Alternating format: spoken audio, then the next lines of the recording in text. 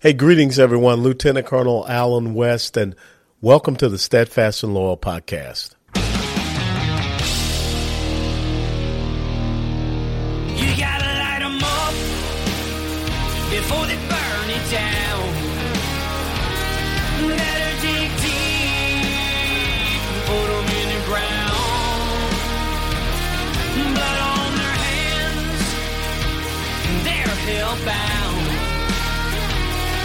Save us all. Ooh, they're gonna burn it down. Save us all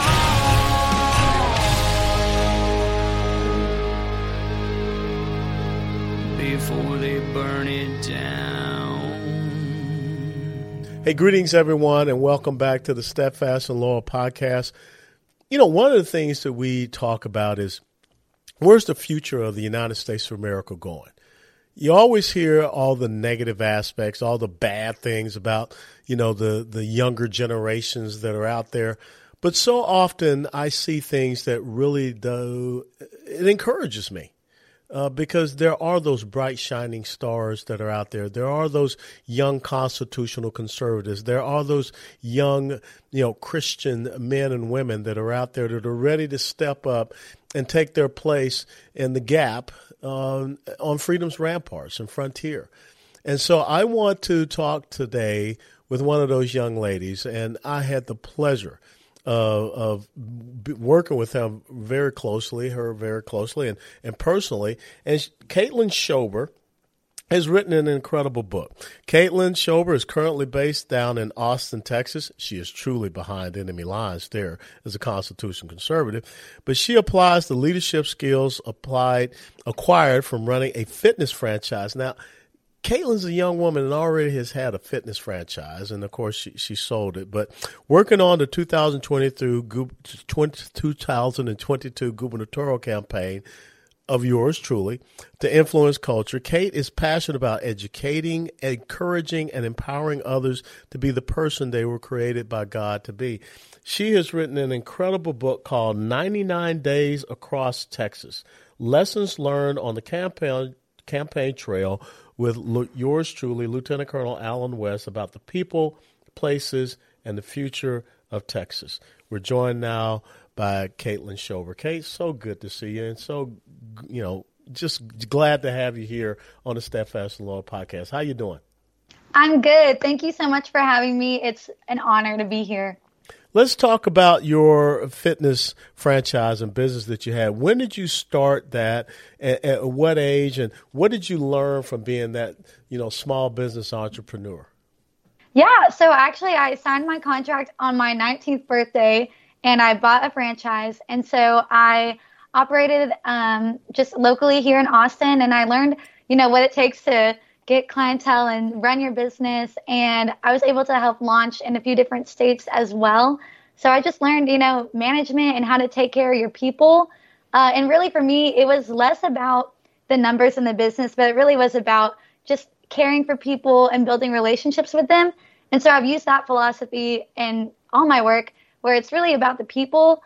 And when you treat people well with excellence, then the numbers work. So, yeah. And so what ended up causing you to sell that? Because you went through the COVID, and I think that had a lot as far as developing your sense and understanding of the philosophy of governance.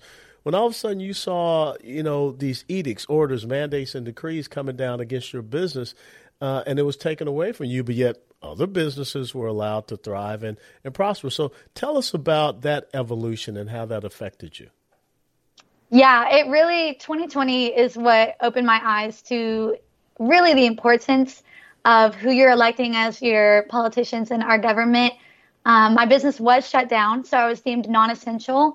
There was a night where I had to turn people away because they said you can only have 10 people and they had to be 6 feet apart, and cops were kind of rolling around. And so it really hit me when my church was shut down here in Austin, my business was shut down.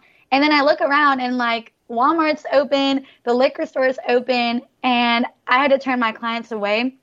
And then also, as it progressed, I even got to see the difference between Travis County here in Austin and then the neighboring county in Williamson County, where my co-franchise owners just 5 miles away were open, and yet because of Travis County, I was still closed. And so I started looking around for like, who is speaking up against these just mandates? Nothing has passed in the House or the Senate. None of these are laws, and yet they're saying you have to shut down your business, you have to shut down your church. So that's what really made me start to pay attention to who's running this thing, who's in charge. You know, it's interesting because, you know, when you go and you look at COVID, I think without a doubt it was a horrific period, but it was also a period that the scales fell off of so many people's eyes. That's why we see what's happening there now today with school boards, because parents all of a sudden saw what was going on in these centers of indoctrination when their kids are there at home and they're looking and saying, what are they talking about? What's going on? So this, you know, this awakening that happened for you, then it inspired you to take a little leap of faith. And I remember when you first came up and spoke with me, that was a very important moment because I saw you as this young person that wanted to get engaged, and you have been personally affected. You know, Kate, you made an incredible leap of faith because here you are, a young lady, never really been engaged and involved in the political process. And like we said, the scales have fallen off your eyes because you saw your church being shut down and you saw your business being closed. There's no constitutional authority for any political official to declare who or what's essential. And it's even worse in that we really did not have an emergency, a 99.5%, recovery rate for a virus. And as well, the governor of the state of Texas, his emergency declaration powers only go for 30 days. Tell us about the leap of faith that you took in saying that, I want to get involved in this. Yeah, it definitely was a leap of faith. But watching the business get shut down, watching the church get shut down, it just struck a chord so deep. And it was the principle of the mandates and how we aren't abiding by our proper rule of law anymore. And it felt like people weren't paying attention to that. And so I just felt this burden. And then as I was looking around at who's speaking out against this, who's, speaking for the truth of how we're supposed to operate and run and what is constitutional and what's not, that's when I found you. And so I first kind of found you on social media, stalking your YouTube channel. And then I got to hear you a few times down in Austin when you were chairman of the Republican Party. And it just, your mission and your words of truth resonated so much that when the opportunity to work on your campaign came across, I just knew that that was a risk that I was willing to take. And I think the lessons I learned were just profound. And it's worth it to take the leap of faith because you can learn so much along the way. Well, I figured I had to say yes to you because you are a black belt, I think, in Taekwondo, and you probably would have, kicked my, 60-year-old butt if I had said no to you. So I acquiesced. And your dad, had been working with us at the Republican Party of Texas as well, so he facilitated that introduction. So all of a sudden now you make this leap of faith, and you come up and you've put together this incredible book, like I say, 99 Days Across Texas. Talk to us about this book. Talk to us about the mindset that, enabled you to write this book. And obviously you were taking many copious notes along the way. And I loved how you structured this book because you talk about the issue, you talk about the policy solution, but you also talk about the biblical worldview. And I think that is what Christian constitutional conservatism is all about. You're not just ranting and raving, this is wrong, this is bad. You're giving people solutions. So talk to us about the issues that you bring out. Talk about how you came up with this structure.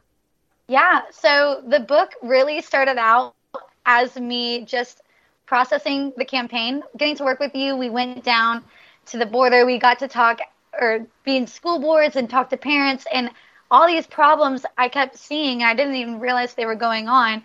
And as I was learning about these problems going on, once the campaign ended, I was feeling a little hopeless because you see these issues and you hear about, here's what the Constitution says, and then now it's like, what are we going to do? And so the book started with me just journaling, and I was just writing it out.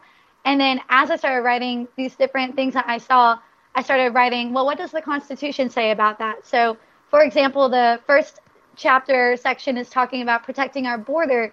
And so it talks about how Texas is the #1 state for human and sex trafficking, and how fentanyl overdoses are the #1 cause of death for adults 18 to 45. And so these are real problems. But then it puts in the constitutional perspective, which is what we as a state have the authority to do. And then I took it a step further, because before being a conservative or a Republican or whatever you want to call it, is I'm a Christian, and I had to put my head on my pillow at night and be good with God. And so I decided to dig into the Bible and say, what does the Bible say about these issues, whether it's border or education or child gender modification, these heavy topics. It's what's the problem? What do we constitutionally have the authority to do? And then what does the Bible say, so that we can have full confidence knowing that we're backed up in every area, and so we can speak the truth without being afraid and having confidence in that. So that's how the format came. It was just me processing the experience and then writing it in a way where people could come on the journey with me. And it's also important because you put in personal anecdotes. I mean, people can actually get a sense of you being out there and going through these things. And you tell the story about how you were down at the border and you were just going to walk out and go to the bus to get some materials. And a guy told you about how that's probably not a good idea. Can you elaborate on that story? Yes. So you were doing a meet and greet at a restaurant down, I think we were in Zapata County at that time. And I was going out to the bus, which was probably 30 yards away, maybe, to get some yard signs. And as I'm walking out of the restaurant, one of the people who was traveling with us, he grabbed my arm and he was like, do not walk out there by yourself. And then he walked with me to the bus, and he's pointing out that's a member of the cartel. This car was like running into the driveway. It was just very eerie, and it was tense, and it kind of shook me up for a second, because I realized that the people who we were meeting in that restaurant, these are good families. These are like, they've got their kids in the schools here, and the fact that I can't walk out of a restaurant to a bus just in the same parking lot, I can't imagine the people who are living there, and that's their life, and those kids and those families. So that really stood out to me when he grabbed my arm and said, do not walk out there by yourself. So what was some of the other, you talked about the border, what were some of the other, issues that really personally affected you? I know that the life issue was one, and maybe you can talk about that, because you talk about a very interesting discussion that you had with some of the other campaign staff as well. We'll be back after a quick break. Hi, I'm Kent Charnig, and I'm the founder of El Paso County, Colorado Progressive Veterans. Don't worry, we're not crazy tree huggers, but we do have an amazing podcast talking about nothing but the military and veterans. Please check us out, epccpv.org. Thank you. Talk to you soon.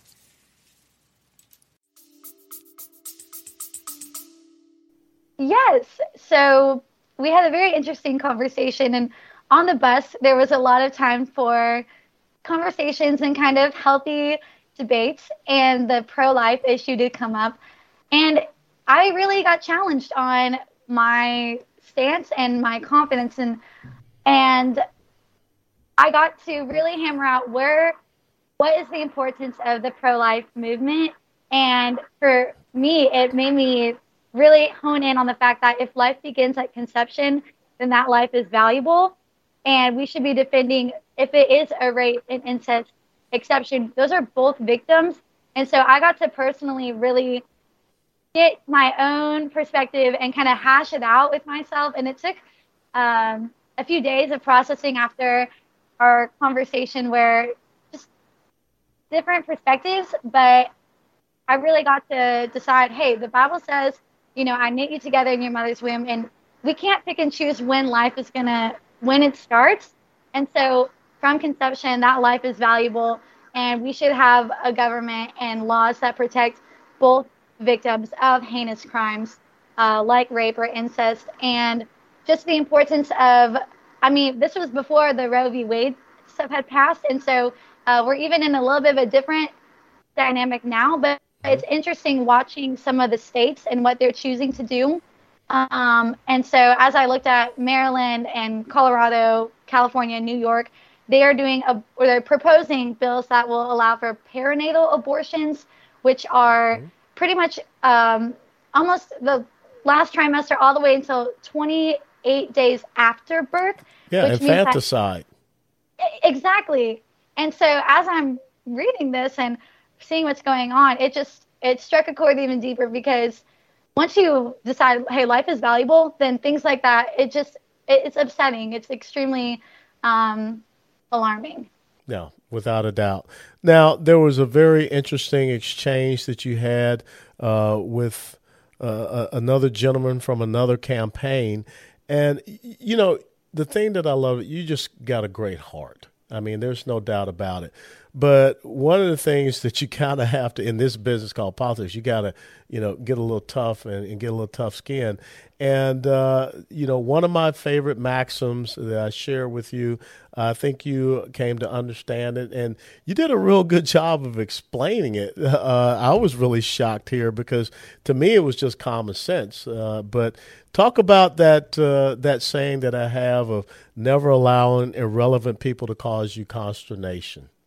Yes, that saying definitely became real to me. So working in the fitness industry, running a business, people would come to you because they like you and they want your training. And I just haven't experienced people not liking you within the first 10 seconds of an interaction, pretty much.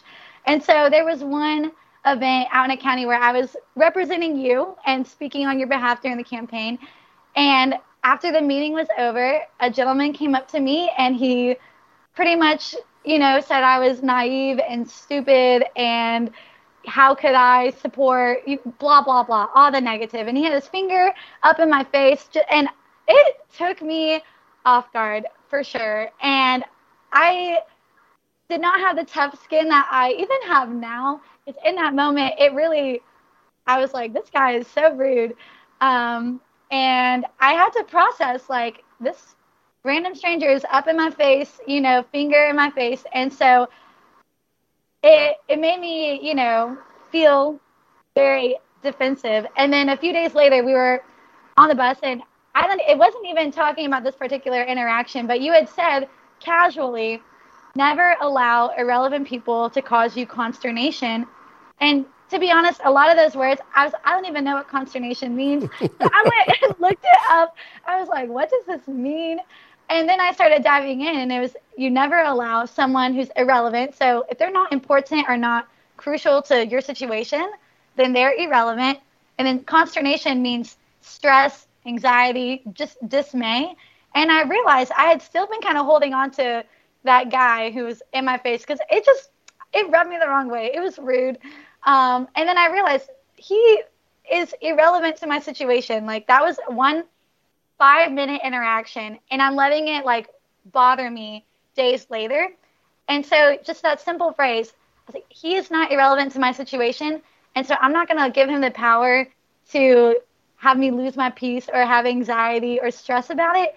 And so then, I don't know, maybe this is too far, but now I just have that lens with almost everything. And so it's just helped me in the political field, but also in other areas of my life, where if someone is not relevant to a situation, I'm not going to give them the power to steal my joy, steal my peace. And so it was very profound, that moment. And I feel like it helped me as a kind of empathetic, very, like, kind person get to the level where I'm taking my tough skin up a notch, where I can still care about people, but also I'm not going to let them affect my peace. So. Yeah. Well, I mean, and that's so important. And, you know, when you allow people to do that, you're ceding over so much of your power.